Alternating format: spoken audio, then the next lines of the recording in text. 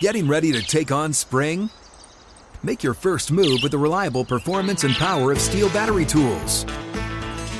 From hedge trimmers and mowers to string trimmers and more, right now you can save $50 on select battery tool sets. Real Steel. Offer valid on select AK system sets through June 16, 2024. See participating retailer for details. When you buy Kroger brand products, you feel like you're winning. That's because they offer proven quality at lower than low prices. In fact, we guarantee that you and your family will love how Kroger brand products taste, or you get your money back. So next time you're shopping for the family, look for delicious Kroger brand products, because they'll make you all feel like you're winning. Shop now, in-store, or online. Kroger, fresh for everyone. It's time for a Big Blue Kickoff Live. Nobody can ever tell you that you couldn't do it, because you did. On Giants.com. You know what I saw? New York Giant Prime. And the Giants mobile app. 17-14 is the final. One touchdown, we are world champions. Believe it, and it will happen. Part of the Giants Podcast Network. Let's go out there like a bunch of crazy dogs. Have some fun. Welcome to Monday's edition of Big Blue Kickoff Live here on Giants.com, as well as the mobile app. He's Paul Dottino. I'm Lance Meadow with you for the next 60 minutes as we will recap Sunday's loss to the Seahawks in Week 8 as the Giants now head into the bye before they will get ready to host the Houston Texans. In multiple ways, you can interact with us here on the program. You give us a ring, 201-939-4513, hashtag Giants Chat. A reminder, you can find the archive of this show and our entire podcast network on the Giants mobile app, podcast platforms everywhere, and at Giants.com/podcast. So we had another game that was relatively close heading into the fourth quarter, and then the Seahawks were able to pull away with 14 unanswered points. So we actually had a game that did not get decided ultimately by one score, but still the final score doesn't necessarily fully express how highly contested this game was for the bulk of the first three quarters. But Paul, I want to go back to conversations we'd had previously, and it was something that at least I was thinking about. I was very curious to see how this team would perform if an opponent decided to really hone in on stopping their run game. And I'm not just talking about Saquon. I'm talking about taking away Daniel Jones's legs as an option as well, and how this offense could function. And could they methodically still move up and down the field and get into the end zone? And granted, it's a small sample size, but I think we got some of those answers yesterday where the Seahawks were very effective in containing Barkley, more important, containing Jones, who only had 6 runs for 20 yards, and now all of a sudden you're down 2 scores, you have to throw the ball, and it proved to be very tough sledding. So we got some exposure to that scenario. How they adjust moving forward is going to be, I think, a real telling sign about how this team can handle similar circumstances. Well, I think the interesting part here, Lance, is that all along we've seen a Giants team that was able to pound the rock and continue to go back to the running game and then in the fourth quarter break through. We talked during the course of the pregame show yesterday at how by far they were the most dominant running team in the second half of games, and they did that in games that were tied or within a score or certainly within 10 points and able to finally break the rock. That did not happen yesterday, and I think there are a couple of reasons for it. First of all, they went down by that second score that you mentioned with about 5.5 minutes to go, so time was a factor. It wasn't like they were down by 2 scores in the middle of the third quarter or even the beginning of the fourth. After the Richie James punt fumble, which set up that second touchdown, now they're down by 2 touchdowns with 5.5 to play. That's suicide. There's just, there's no way they could possibly use their old formula to survive this one, given the timing of where that lead expanded. So I think that's the first point to keep in mind. So I'm going to downplay your scenario just a little bit because I think the timing was a huge factor. I think the second part to this, you're right. They absolutely jammed rushing lanes on Barkley and jammed rushing lanes on Jones. And it looked to me like their theory was, and I've been saying this for years, ever since these running quarterbacks, RG3 and these other guys started coming into this league, you get a running quarterback like that, you know what you do? You assign a defender to him, and you just whack him. Literally. Yeah. Look at him. I don't care what he does. I don't care where he goes. I got a guy on him, almost like a spy, and I'm going to play through him, and I'm going to hit him. And if he gets rid of the ball, he gets rid of the ball. Okay? Fine. He's going to pay for that running option. And that, to me, is what Seattle did better than anybody has done so far to Daniel Jones. And this is why it is extremely dangerous for the Giants or any other team to believe that a huge component of their offense can be one of these running quarterbacks, because eventually you will pay the piper for it. Yeah, it's very difficult to sustain. I guess my larger point, though, I was focusing, of course, on the late game situation, but the bottom line is, Paul, they were not able to lean on the run from start to finish. No. Because the Seahawks were very effective.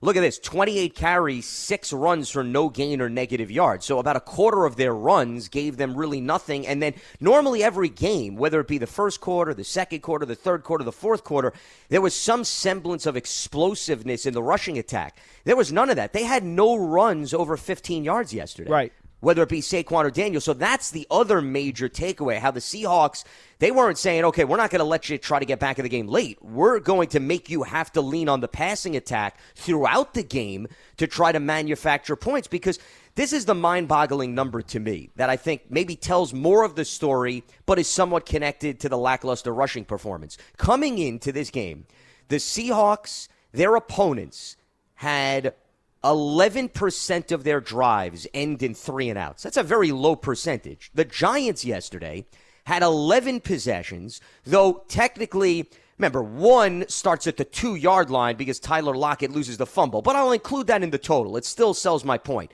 5 of those 11 ended in 3 and outs. But if you want to remove the one that started at the 2, then it's a true 50% conversion rate. 5 of 10 legitimate drives where you actually had to go the length of the field, you went 3 and out. So that's another example of how effective this Seahawks defense was yesterday in comparison to what we saw in the previous weeks. Well, you know, I mentioned this to Slayton and even a couple of guys in the locker room. In the second half, which has usually been the Giants' half this season, they put up 2 double-digit drives, 14 plays, 12 plays, and they settled for 2 field goals. Well, there you go, and that's the key. All right. Now, the first one, they got into the red zone, and they had to kick the 3. The second one, they didn't get to the red zone, and they kicked the 3. You got to get at least 10 points there. All right. If you don't get the 2 touchdowns, get at least 7 and 3. But they settled for 2 threes, and I thought that was a problem. See, part of the issue here with their quarterback, Geno Smith, is that you want to be able to get him behind. They took Walker out of the game. Kenneth Walker was not a factor, okay? But the Giants never got up on Geno Smith, never put him in a position where he had to bring them back. And I think that, to me, was a very critical point in this game. I told Seattle Radio, KJR, the other day, I said the only path to victory here for the Seahawks team is that if they keep the game close, Walker's able to run the ball, and that they don't have to rely on Geno to do anything. And what did they do? They kept the game close. Now, they didn't need Walker, all right? Giants shut Walker down. They didn't need him. The Giants did enough for self-destruction on special teams and offense that they couldn't pull away. But they allowed Geno to play in his comfort zone to where he was able to survive the game in the fourth quarter because he was never having to come from behind. And that, to me, was huge. Well, also, he wasn't pressured overwhelmingly. They had 3 sacks, but I didn't really think they were huge difference makers when it's all said and done. And he was efficient. That's what Geno's been this season. He had both of his wide receivers. They made plays for him. Tyler Lockett probably could have easily had another touchdown that went off of his face mask, but he dumped it off to guys. They got yardage after the catch. He made good throws. They stayed in mostly manageable third down. So all in all, yeah, the Giants didn't put Geno Smith in a precarious spot. Now remember, 10 quarterback hits, though, Lance. Do remember that. They had 10 quarterback hits, which is a nice number. No, it is a nice number, but I guess I want to go beyond the numbers. I'm talking about the optics, Paul. Watching that game, did you ever get the sense that they were, from a physical standpoint, dominating they lost the line of scrimmage. They Correct. lost it. So that's what I'm saying. I don't want to say they're empty stats because 10 quarterback hits, I mean, that is a good number, but I don't think it went far enough other than the pace. I agree. That's my point. I agree. And more importantly for me, though, because I'm not going to kill this defense. They held Seattle to 3 of 13 on third downs, held them to under 100 yards, dominated time of possession by 10 minutes, did a lot of things that you would want your defense to do. So I'm not gonna really beat on the defense too much. I know Adoree Jackson got beat on 2 long pass routes. One was a drop, one was a touchdown. Miscommunication, busted coverage on Metcalf in the end zone, gave the Seahawks a free touchdown. I get that. So it was not a good performance by the defense, but I thought it was fairly good. To me, unfortunately, the offensive line and the tight end situation, which last week did not burn them against the Jaguars. Remember, they got better and stronger as that game went on after the 3 guys went out due to injury. Well, that didn't happen yesterday. Okay, it did not. The offensive line and the tight end spot did not block nearly well enough yesterday to get that job done. They performed much better in Jacksonville, and that was extremely disappointing.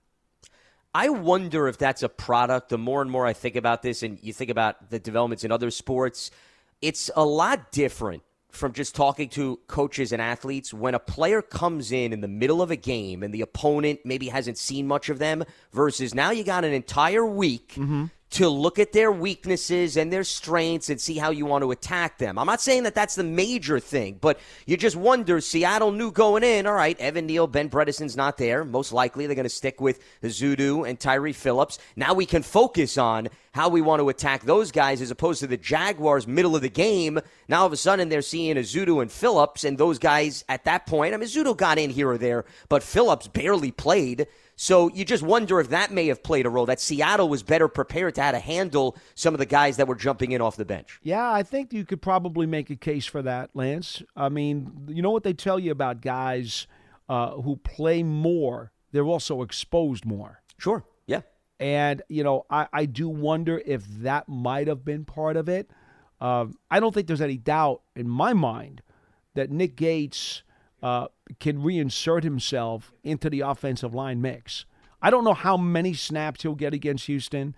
I don't know which spot he may challenge for, but I don't think it's going to be too long before Nick Gates has an opportunity to maybe wrestle away somebody's starting job. If a new house is on your wish list in the next 5 years, grow your savings faster and experience your dreams with an Ohio Homebuyer Plus account from Kemba Financial Credit Union. A savings account specifically designed to save for a new home where you can earn 7% APY, a $500 matching bonus, and a $1,500 mortgage closing cost credit. Learn more at Kemba.org. Offer expires March 31st, 2025. APY equals annual percentage yield. Restrictions apply. NMLS 292230. Equal housing lender. Federally insured by NCUA.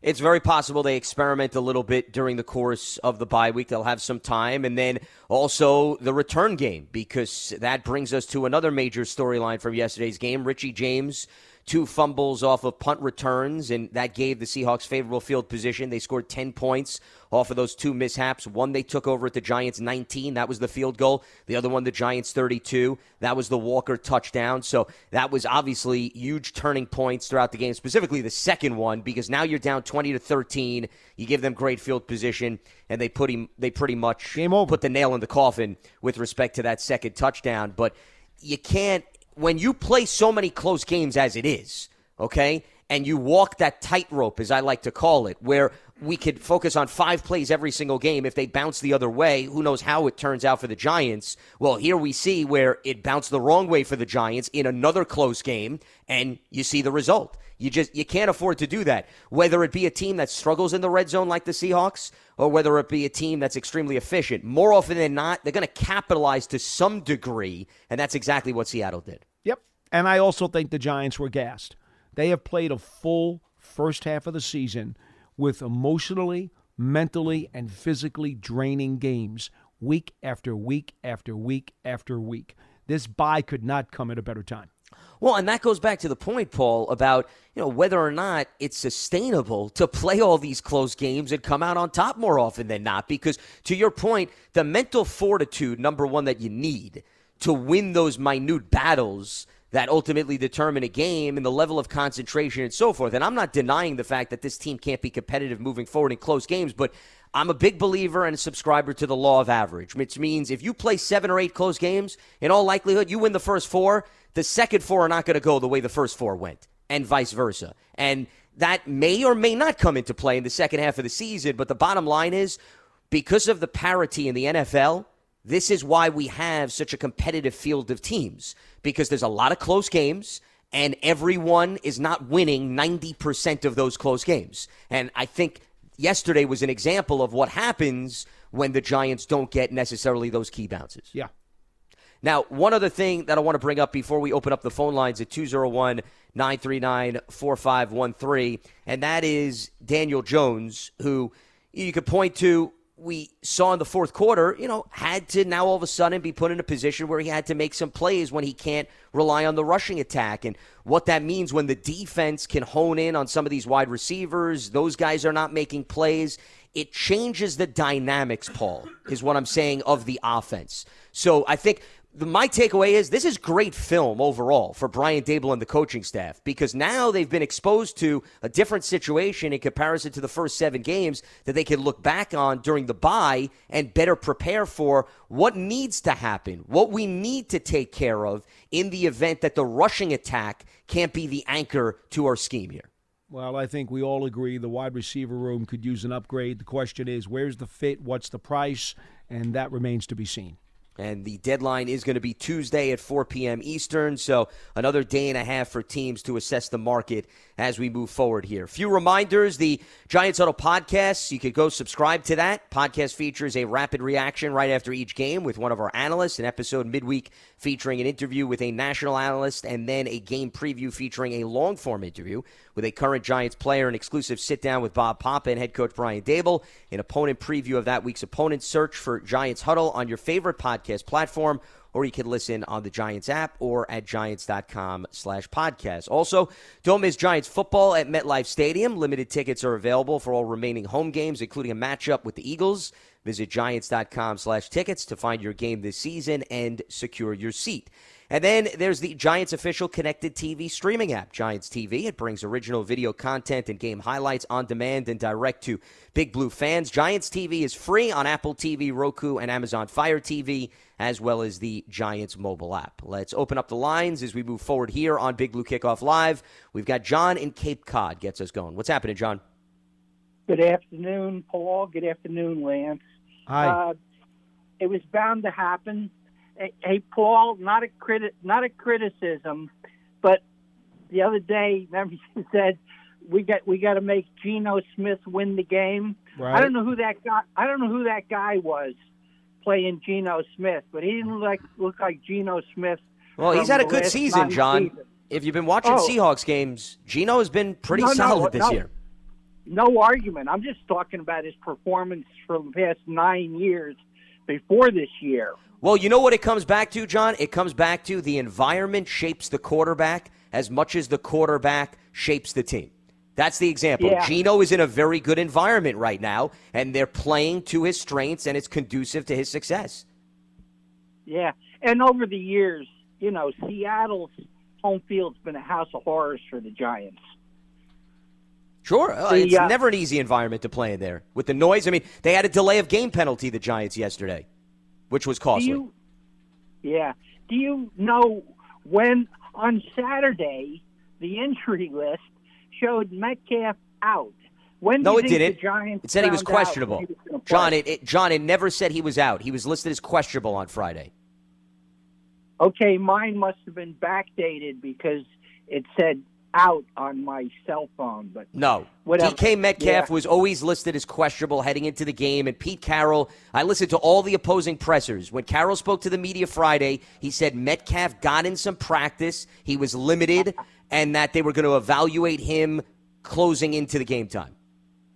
Good to know because, like I said last week, that guy's a beast. I thought that they did a great job of stopping Walker.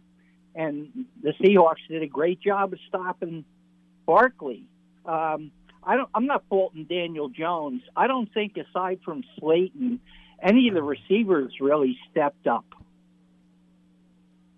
You know, what did Sills have? 2 catches for the game? Sills had 1 catch, 2 targets. Yeah, 1 catch. Yeah. I mean, overall, the passing game, you could put everybody under the same umbrella. I mean, other than Darius Slayton, I thought, had several big catches on 3rd downs to keep drives alive. Yeah. So he deserves some credit. I will tell you this. I expected Wan'Dale Robinson to have a big game going in, especially with his yak ability. They only targeted him 3 times, and 2 of the catches that he made were for tiny, minuscule yardage. I was disappointed in that regard. But the truth is, this receiver's room is thin. It's hampered. It's dented. It's broken. It's not a full-fledged receiver's room. Now, short of them being able to import somebody, you're going to need Robinson to come along quickly, Slayton to continue his resurgence, and you're going to have to get something out of Golladay. Yeah, you're absolutely right, Paul. 2 things before I go. Real quick. You hear? Yeah, real quick. One is I want to leave on positives. One of them is NewJersey.com says 2 to 6 weeks for Bellinger's return. And the other one was my highlight for the Giants, Nick Gates wiping out that guy at the goal line in the Barkley touchdown. He drilled that guy. You know, it was so good to see him on the field. Absolutely, John, and appreciate the phone call. It was very nice to see Nick Gates get back after that tough leg injury that required 7 surgeries. So he was back on the field for the first time since week 2. As far as any timeline that any outlets are providing for the return of a player, that's very much up in the air. And this is a bit of uncharted territory with the eye injury. So let's see how things pan out. I wouldn't pencil in your calendars. Daniel Bellinger is absolutely coming back this week, considering the severity of that eye injury that did require surgery. And you got Lawrence Cager now, who did play yesterday. I'm interested to see, Paul, what maybe he could provide moving forward, especially from a receiving standpoint. Daniel Jones targeted him yesterday. They were a little bit off, and I think part of that is how many reps has Daniel Jones and Lawrence Cager had on the practice field together, given the fact that he's been on the practice squad thus far? That was a big play just waiting to happen, and he missed him. What are you going to do? You know? Sure. But I don't want to go to the next call without just reinforcing what the caller just mentioned about Nick Gates. It is a great story. Everybody around this building loves this guy. He is a wonderful teammate. He is a coach's favorite kind of player because he busts his rear end no matter what you ask him to do. An overachiever, a blue-collar guy. You know, we talk about the suburbanites. We talk about, Richie Seibert. He's one of those guys. He could have played on the 2007 team and been one of those linemen. He fits in with the blood, the guts, and just let's get after it. He's a slobber knocker, if you will. And I was so happy when I saw him go onto the field in the goal line situation, and I said to myself, "Oh, please run it behind him, run it behind him." He is salivating at the mouth, he's foaming at the mouth. He is going to obliterate the poor sap who's lined up opposite him, and that's exactly what happened. Well, it's great to see the fact that he could play again, and I think Bobby Johnson, when he spoke to the media the other day, emphasized that if there's anybody that has some great perspective on life right now, it's Nick Gates, because I'm sure in the back of his mind he was wondering whether or not he'd ever get back on the field. So for him to just be in uniform on the field in a game setting is an accomplishment in itself. Anything they get on top of that, which clearly they've already done, given his involvement in the goal line play, is essentially icing on the cake. Let's head back to the phone lines. We check in with James in Kingsland. James, what's happening? Hey, what's going on, guys? Doing all right. What's on your mind? Not a bad loss, but a loss. Like I said, we're a very tired team. Been out to London, Baltimore, very traveled, much needed rest. I do want to talk about a couple things, but glad to see Nick Gates back and that lineup with him, Thomas, Feliciano, Glowinski, and Neal. I think that's probably like our best 5 going forward. Daniel Jones yesterday had a clean throwing pocket most of the day. I'd say on 90% of his passing plays, he had a clean pocket. Time to step up or move around or whatnot. The receivers just weren't getting open. toward the end of the game, we were right where we've been all season, about to pull them into the deep end and see if they could swim. And what I called for, what cost us the game, it wasn't, the fact that the offense couldn't get nothing going or the defense gave up a couple of plays here and there, because that was just the ebb and flows of the game. Well, but James, in fairness, though, that was a huge factor. I mean, their lone touchdown came from 2 yards out off a fumble recovery. The other part of the offense only produced 2 field goals, so I wouldn't dismiss that. Now, certainly the Richie James fumbles were huge difference makers, but to just brush that aside, I don't think that's a fair telling development with respect to the flow of the game. And I don't want to excuse the busted coverage on Metcalf in the end zone. Exactly. I mean, that's, how do you leave him wide open all alone? I mean, 2 guys, who's got him? Oh, touchdown. And Lockett's double move on Adoree', too. Those are ebbs and flows. Like, we haven't played a perfect game all season long, and when come the fourth quarter, it was still close to where we were a possession away from tying the game.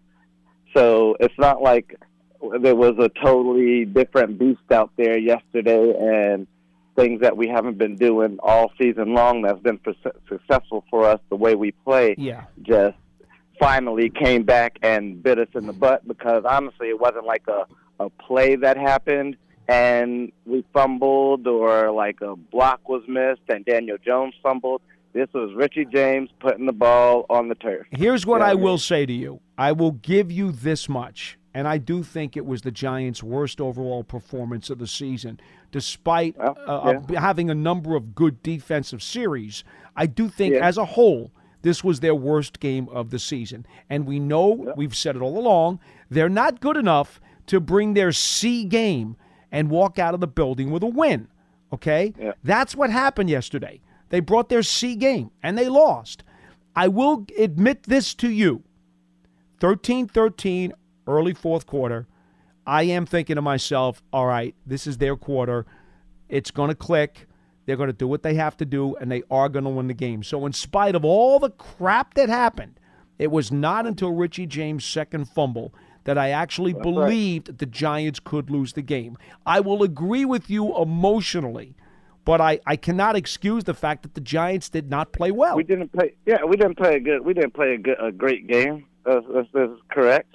And I guess even if I don't look at favors and all that stuff, and how much points other teams put up against other teams, that really I don't really take much factor into that this year, because when you come and play the Giants, it's a totally different game. Every time, like, if you look at everybody we played and beaten, even lost to the week before, they might have put up 40 points against a team, and well, because it's a week-to-week league, to your point, James. Right. I think that's certainly well taken, and appreciate the phone call. I don't think anybody would dispute that.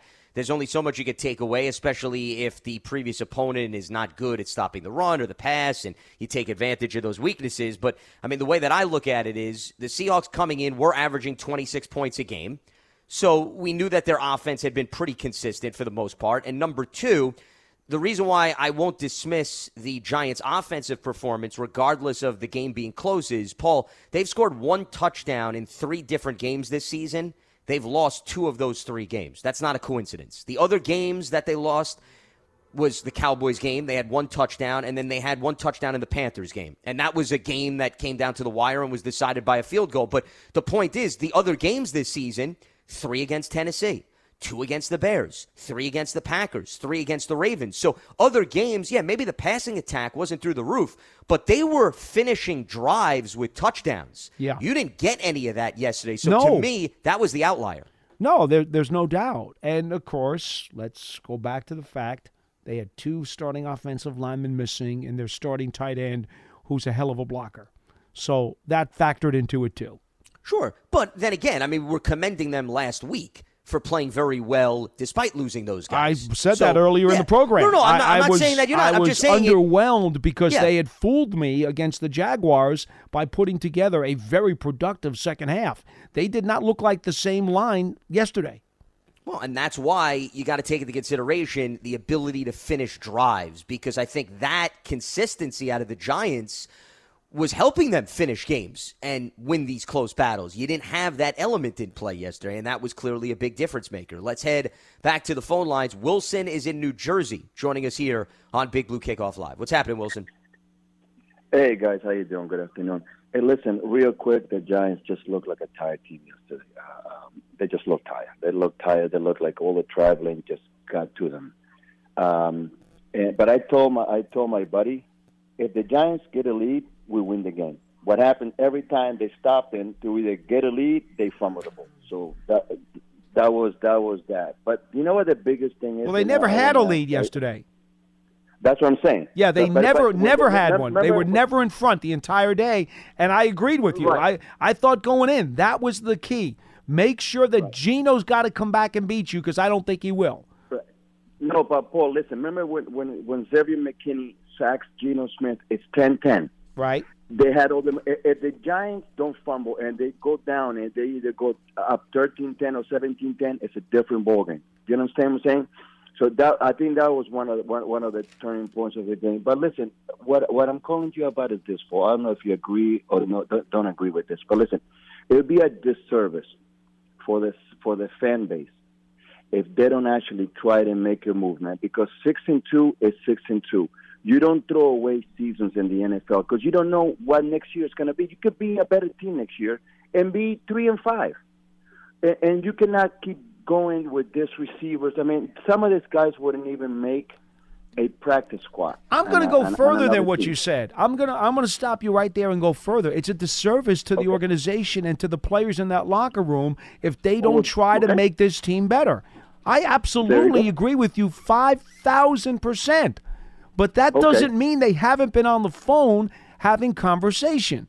Saying that they're having talks is a hell of a lot different than saying they can actually find the right fit at the right price and make a deal. Those are two totally different issues. And the price has to be right. You're not going to give away resources that are going to hurt you potentially for the future just to rent a guy to help you in the second half of the season.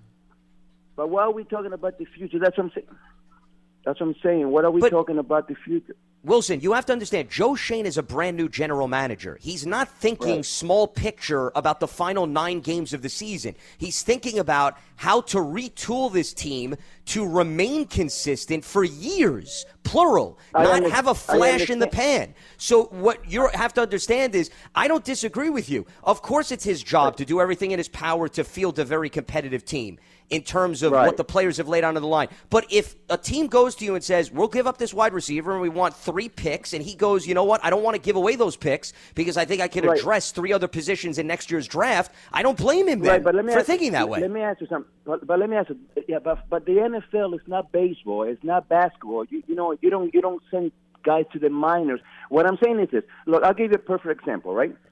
The Rams, forget about the Rams. The Packers are 3-5. They were going to be in the Super Bowl. Most people penciled them in for the Super Bowl. Okay. You know what I'm saying? So this is the NFL, man. So listen, we've been the Giants fans like myself since 2010. We hear about the future every time. I don't want to hear about the future. Let's worry about next year. What all right. That's a very, very dangerous way to think, especially when you're at the beginning of what you believe is a window of opportunity. That's what the Giants are. They're not the Rams. I used this example on some other shows. The Rams going into last season were at a window that was closing with that group of players and Jared Goff. So what did they do? They went out and got Von Miller. They got OBJ. They traded for Matt Stafford. And they said, we are going to change the narrative because we're going for it this year. And we are going to mortgage the next 5 seasons to go get it. And they got it. Paul, the Giants are not there. But, Paul, I'm not saying giving a first-round pick. But, I mean, come on. Second. All right. Yeah, but a second-round pick is valuable, Hold on. That's right. Lance is right. A second-round pick is very valuable. Here's what I want to ask you. We all agree the wide receiver room needs an upgrade, and the Giants are a 6-2 team, and it would behoove them to see if they can improve and go get somebody. We all agree. So I'm going to say to you, What is the price? You're going to go shopping. What are you willing to part with? You're telling me you're going to give up a 2? You're willing to give up a 2? I'm not. But if you're willing to give up a 2, that's okay. You're entitled to your opinion. I'll give up a 2 and 2 threes because I tell you why. Oh, 3 picks? Listen, if somebody says this, listen, I'll give you Jerry Jeudy. Give me a 2 and 2 threes. No. I know what I have. I know what I have in Jerry. Well, Wilson. Whoa. You know what you're doing right there? You know what you're doing? You're getting a Hyundai for the price of a Jaguar. Are you out of your mind? Well, Wilson, let me ask you this question. Can you name me a wide receiver that was traded in recent history that single-handedly took a team and flipped them around? No, what I'm saying is this.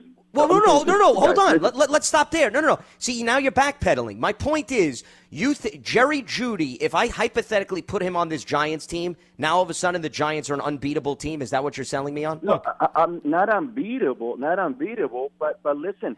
Did you see the game yesterday? Daniel Jones. No, I didn't watch the game. He had to throw. Remember when the Cowboys gave up the big price for Cooper, Amari Cooper? Did that get them deep into the playoffs? Well, listen, Paul, did it? You're not guaranteed anything. But all I'm saying to you is this: the Giants' wide receiving room right now is the worst in the NFL. We're not arguing that. Please don't dispute something that we all agree on. Please don't do that. We're not disputing. We got to run. We got a bank full of calls here, Lance. Yeah. We got to keep going. Yeah, no, we'll get to that. And we're agreeing. I mean, I don't know why there's such a hot balloon of air here. Conversation. I mean, we actually screaming agree. and yelling at we anybody. agree. Yeah, we agree. We're having a conversation. It's not the end of the world.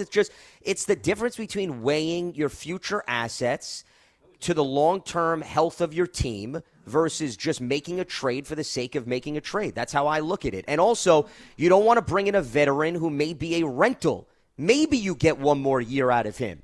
You want to talk about getting a guy that's got a few years left on his rookie contract? Okay, maybe there's a little bit more benefit to that because he could be part of the future plan. You're getting more bang for your buck. But to bring in a player who gives you 9 more games and maybe another season when you can wind up drafting somebody in the draft in a year or two, you also have to weigh that as well. Well, Lance, I'll tell you what. If I knew the Giants could get an upgrade and the guy'd be a rental, I probably could part with a 6th or a 7th round pick. Yeah, I probably could do that, but I'm not going any higher than that. And something tells me, Paul, you're not getting a huge difference probably maker for not. a 6th or a 7th round. No, okay? You might as well just bring up Pimpleton or activate Robert Foster. Exactly, 100%. You work with your internal options. Let's head back to the lines. We check in with Levon in Atlanta. Levon, what's happening? Welcome to Big Blue Kickoff Live. Hey, I was worried Lance was going to steal my point when Wilson was talking. I got 2 quick points. First one is we weren't going to go 16-1. We're not going to go 15-2. I'm more concerned about the next 2 games and how they respond after the Seattle game against 2 teams, and I hate to say this, we should beat. My second point, and the one I was afraid was going to get stolen, is we do need wide receiver help, but I think what's missing in the conversation, Shane and Dable inherited this team. When they started, it was evaluation. We didn't know we were going to be 6-2. They're in a position where they're like, we're competing. Do we go all in and risk future assets and pretty much tell everybody that this is the team we're going forward with? Because if they invest future assets and get a DJ Moore, Jerry Jeudy, then you pretty much say to everybody, we believe in Daniel Jones. We need to get him help. We are going forward with him. We believe in Saquon Barkley. Do they want to do that, take that risk? Because if they do, then they can't just say, okay, if this doesn't work, these weren't our guys. We still have the ability to reset, draft our own quarterback, bring in our own skilled players. It's more than just this year. That's very true. Correct. And that's what I was talking about, Levon. Yeah. And that's why I was afraid you were about to steal my point. I did lay that out, though, I would argue. We just spent 10 minutes trying to explain that to the previous caller. You have a grip on this. It's fine. You're fine. Yeah, it's more connected. It's a holistic thing. We can appreciate the now, but you also got to consider it's a new regime. There's still questions about Daniel Jones. I would not trade a first-round pick for anybody that's available right now. And I don't think they would do that. I'd be very surprised if that happens. Yeah, I want to be competitive. I want to see the team win. We all do. So it's a very interesting conundrum, and I don't envy those guys. But it's a good problem to have with 6-2, and let's just go Giants. That's all I got. All right, Levant. Appreciate the phone call. I'm going to ask you one real fast question here, Lance, and give me a thumbnail answer on this. How surprised would you be that by the trade deadline tomorrow, the 4 or 5 receivers that everybody's talking about being on the block don't wind up going anywhere, and they stand pat because they could not find people willing to pay the price they wanted? I wouldn't be surprised at all. I mean, Neither we go would through I. this every deadline. Neither where would there's I. a lot of chatter, and then nobody gets moved. Would I be surprised if one of those guys gets moved? No. I mean, maybe, to be honest with you, if there would be somebody that would be moved, I think it would be a veteran, maybe going to a team that is content with renting him for a year and a half or whatever it may be. But I think most teams that, especially if they're in the hunt and you know you have a few years left on the guy's rookie contract, I don't understand the point of getting rid of a player like that. I think he holds value for your current team. Yeah. Why would you want to be such in a rush to part ways with that player? Judy's going to have a 5th-year option as a former Exactly. first-round pick. I just don't understand this thinking. Oh, we can get Jerry. Now, there's no way you're getting Jerry Jeudy for nickels on the dollar. That's not going to happen. I wish people would just let that go. Now, our other caller went to the other extreme. He wanted to give up 3 picks for him, which I thought was insane too. Yeah, well, I mean, that goes back to, and I think where the caller was headed towards, because he alluded to it, was the Rams. But, as you mentioned, the Rams, you're talking about a team that since 2017, since Sean McVay took over, they've won double-digit games in 4 or 5 seasons. And the one season they didn't win double-digit games, they were 9-7. They also brought in a veteran quarterback in Matthew Stafford. And that gave them even more confidence that if you bring in Von Miller and you bring in Odell Beckham and you bring in some of these other pieces, that you could very well continue what you're doing and then take it a step further. The Giants don't have the same foundation and framework that the Rams were operating with. They're on a different timeline. That's Exactly. all. It's very simple. But what my point is, Paul, and I'm not saying you were coming from this area, it's you see examples with what other teams did. They snap their fingers. They give up 2 picks. They get player A. But the Rams, once again, they were ultra competitive and had a lot of playmakers. The Giants are not anywhere near the same stage with respect to the Rams in terms of track record. So it's very hard to compare. If a new house is on your wish list in the next 5 years, grow your savings faster and experience your dreams with an Ohio Homebuyer Plus account from Kemba Financial Credit Union. A savings account specifically designed to save for a new home, where you can earn 7% APY, a $500 matching bonus, and a $1,500 mortgage closing cost credit. Learn more at Kemba.org. Offer expires March 31st, 2025. APY equals annual percentage yield. Restrictions apply. NMLS 292230. Equal housing lender. Federally insured by NCUA. From that standpoint, let's head back to the lines. We check in with Dwayne in Texas. Dwayne, welcome to Big Blue Kickoff Live. What do you got for us? Hey, thanks, guys. New York. I love New York. Well, then you're living in the wrong state then, Dwayne. That's the case. I know, right? Well, I'm just saying, what are you doing in Texas then? You might as well move and relocate. Hey, I was in the military. I retired. Well, I appreciate the service. Yes, thank you very much. It's a little bit too cold up there for me now. Oh, okay, I see. Well, listen, you sacrificed enough, so we'll give you a pass with respect to that. What do you have for us today? That's right. Well, I wanted to talk about Richie James. Everybody's giving him a hard time. It's football. People gonna make mistakes. I mean, he's a young guy, and look at what he's done for us for the first couple of, games that he played in. You can't just all pile on him just because he made some mistakes. You make mistakes, you live with it, you learn from it, and you do better. And what I'm so proud of the Giants this year is how much they're competing, man. I mean, they'll take it all the way down to the last second, and I'm proud of that. New York, come on, guys. These guys are playing their hearts out, their tails out. They're traveling all over the country, all over the world, and they're putting on a product that New Yorkers can be proud of. I'm proud of the 6-2. I'd rather be 6-2 than 2-6. Come on, guys. I don't think anyone would disagree with that. No, they're in a great position, Dwayne, entering the bye to win 6 of your first 8 games, put you in a very good spot, and hopefully the team gets healthier over the course of the bye week, and that, they don't miss a beat when they come out of the bye and they go up against a Texans team, which clearly has been struggling based on their record. I don't think the Giants are in any position, nor would they underestimate anybody based on how close of a game they've played each and every week. But, no, certainly a good position at the midway point of the season. There's no doubt about that, regardless of the setback of yesterday. Thanks, guys, for taking my call. You got it. I love New York, man. Well, I think that's been well documented based on your enthusiasm, Dwayne. Appreciate the phone call. Thanks for giving us a ring.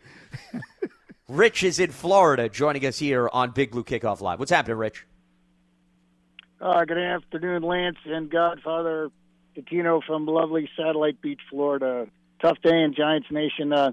One thing that frustrates us and my crew is there's a trend, not only yesterday, but in the last couple of years.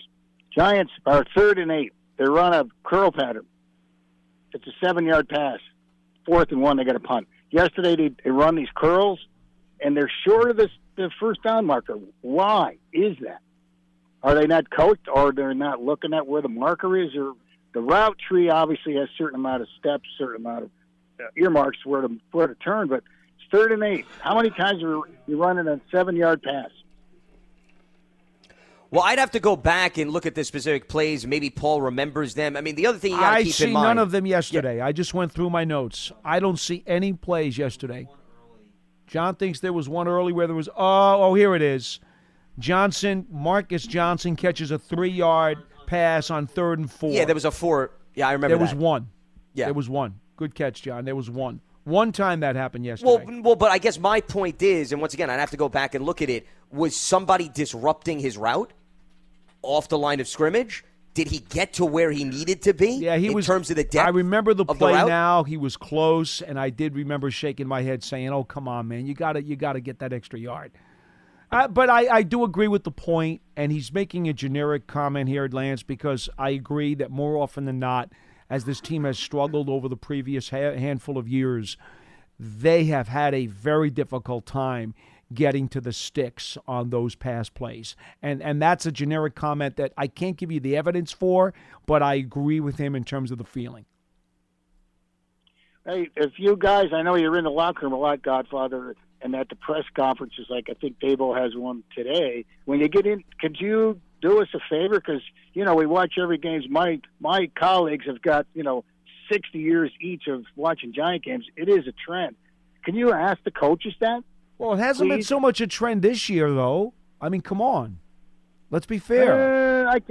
It happens. We see it, and we got 3 guys in every conference. I mean, it's going to happen every once in a while. I mean, no one's going to be perfect with it, but it has definitely been reduced this season. And to be frank with you, the way this year has gone at 6-2, I don't want to nitpick anybody at the moment. I would just assume enjoy what you got.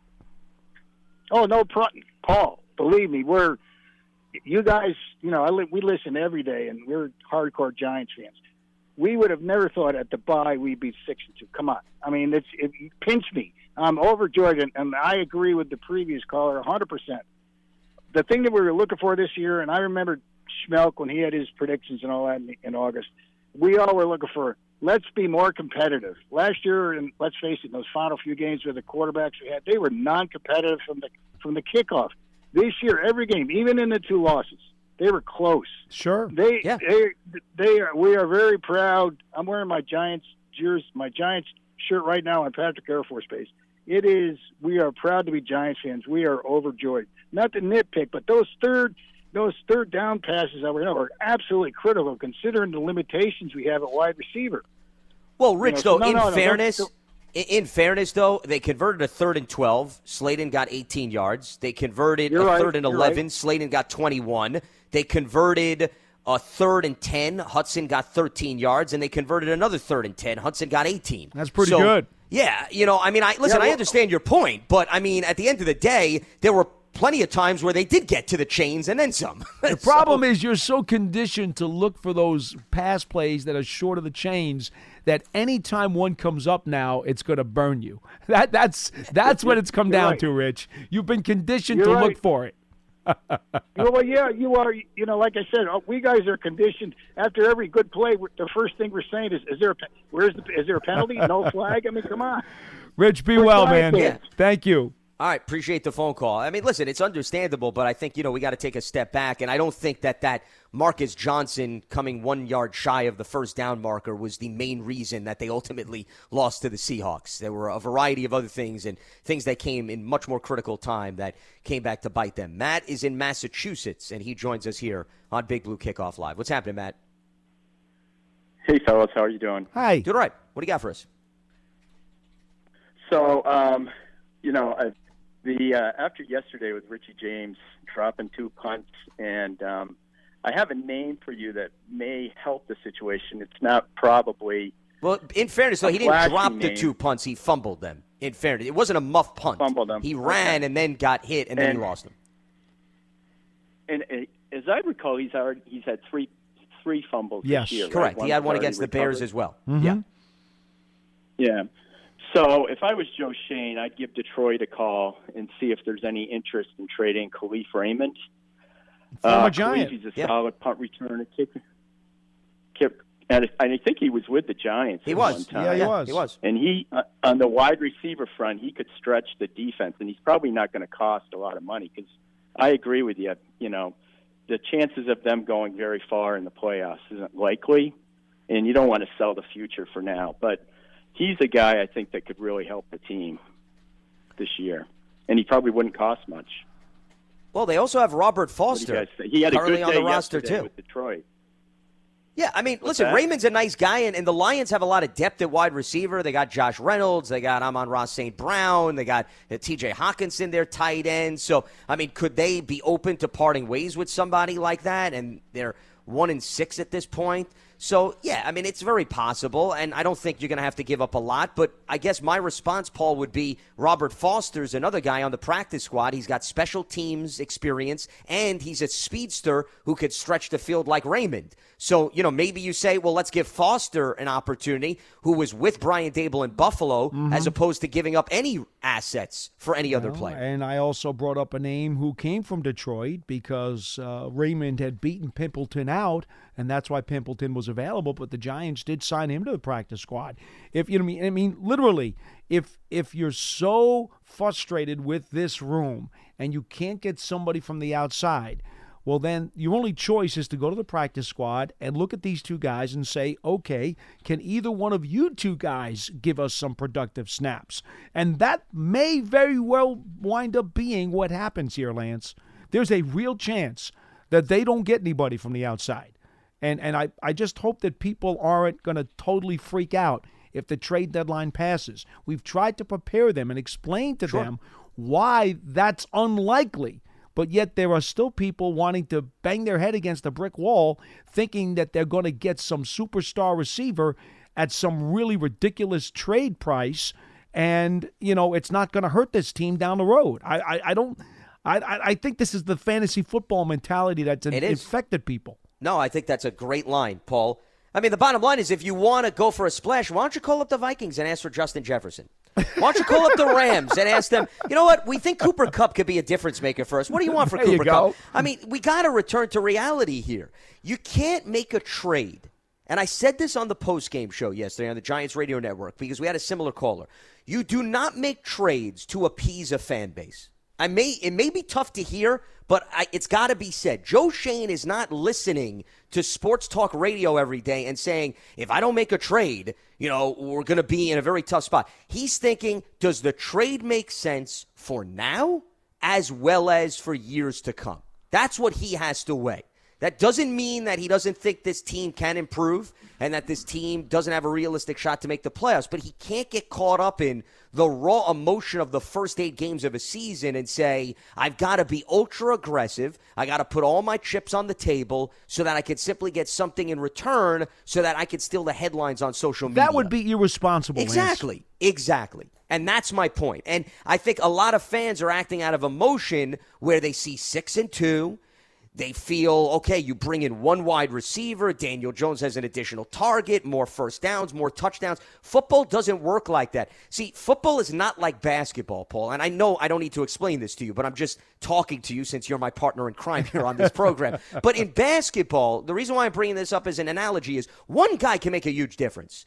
on a 15-man roster, if I bring in a point guard or a shooting guard, yeah, I would argue that can maybe take your team to the next level. Football, even one wide receiver, you'd be hard-pressed to give me multiple examples in NFL history where one wide receiver moved at the deadline and then all of a sudden the team won 6 out of its next 7 games and went on to win a Super Bowl. You don't see that happen. The reason why I will say this. is because defense, special teams, and all those other factors. It didn't happen at the deadline, but Plexico Burress did take the Giants' offense to a whole new level and Eli Manning to a whole new level. A.J. Brown has gone to Philadelphia. Now they also all off-season moves. Right, yeah. right. Off-season moves. I agree with you that at this stage of the season, it's hard to imagine a huge impact guy changing teams and producing those kinds of results. But yes, there have been occasions during the offseason where that one receiver has certainly boosted an entire offense to another level. That's not what we're talking about right now because we're already in week 8. Yeah, well, that's why I'm focusing on the deadline. I could give you tons of examples in the offseason. Teams have an opportunity to evaluate free agents. That's what Golladay was supposed to do when he got here, right? Course. He was supposed to take this offense to another level.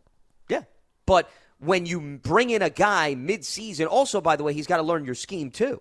In the offseason, A.J. Brown, Plexico Burress, who you named, they have the entire offseason. They got OTAs. Lance, great idea. Let's go get Diggs from the Bills. There's another guy. I'm sure Buffalo would love to part ways with him, right? Because they don't have aspirations. And the for Bucks anything. are in the tank. Let's go get Mike Evans. Yeah.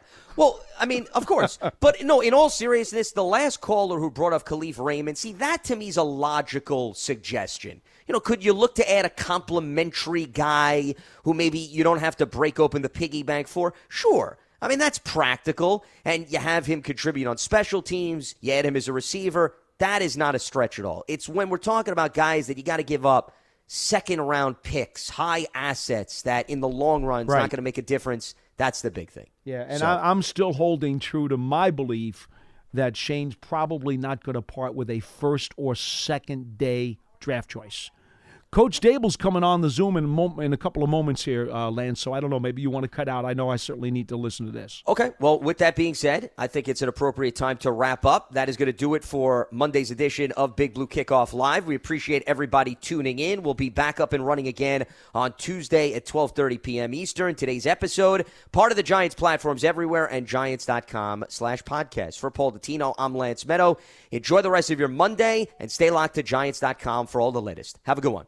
If a new house is on your wish list in the next 5 years, grow your savings faster and experience your dreams with an Ohio Homebuyer Plus account from Kemba Financial Credit Union. A savings account specifically designed to save for a new home where you can earn 7% APY, a $500 matching bonus, and a $1,500 mortgage closing cost credit. Learn more at Kemba.org. Offer expires March 31st, 2025. APY equals annual percentage yield. Restrictions apply. NMLS 292230. Equal housing lender. Federally insured by NCUA. Live Nation presents Concert Week. Now through May 14th, get $25 tickets to over 5,000 shows. That's up to 75% off a summer full of your favorite artists like 21 Savage, Alanis Morissette, Cage the Elephant, Celeste Barber, Dierks Bentley, Fade, Hootie and the Blowfish, Janet Jackson, Kids Bop Kids, Meghan Trainor, Peso Pluma, Sarah McLachlan. Get tickets to more than 5,000 summer shows for just $25. On sale now through May 14th. Visit LiveNation.com/Concert Week to learn more and plan your summer with Sean Paul, Sum 41, 30 Seconds to Mars, and Two Door Cinema Club.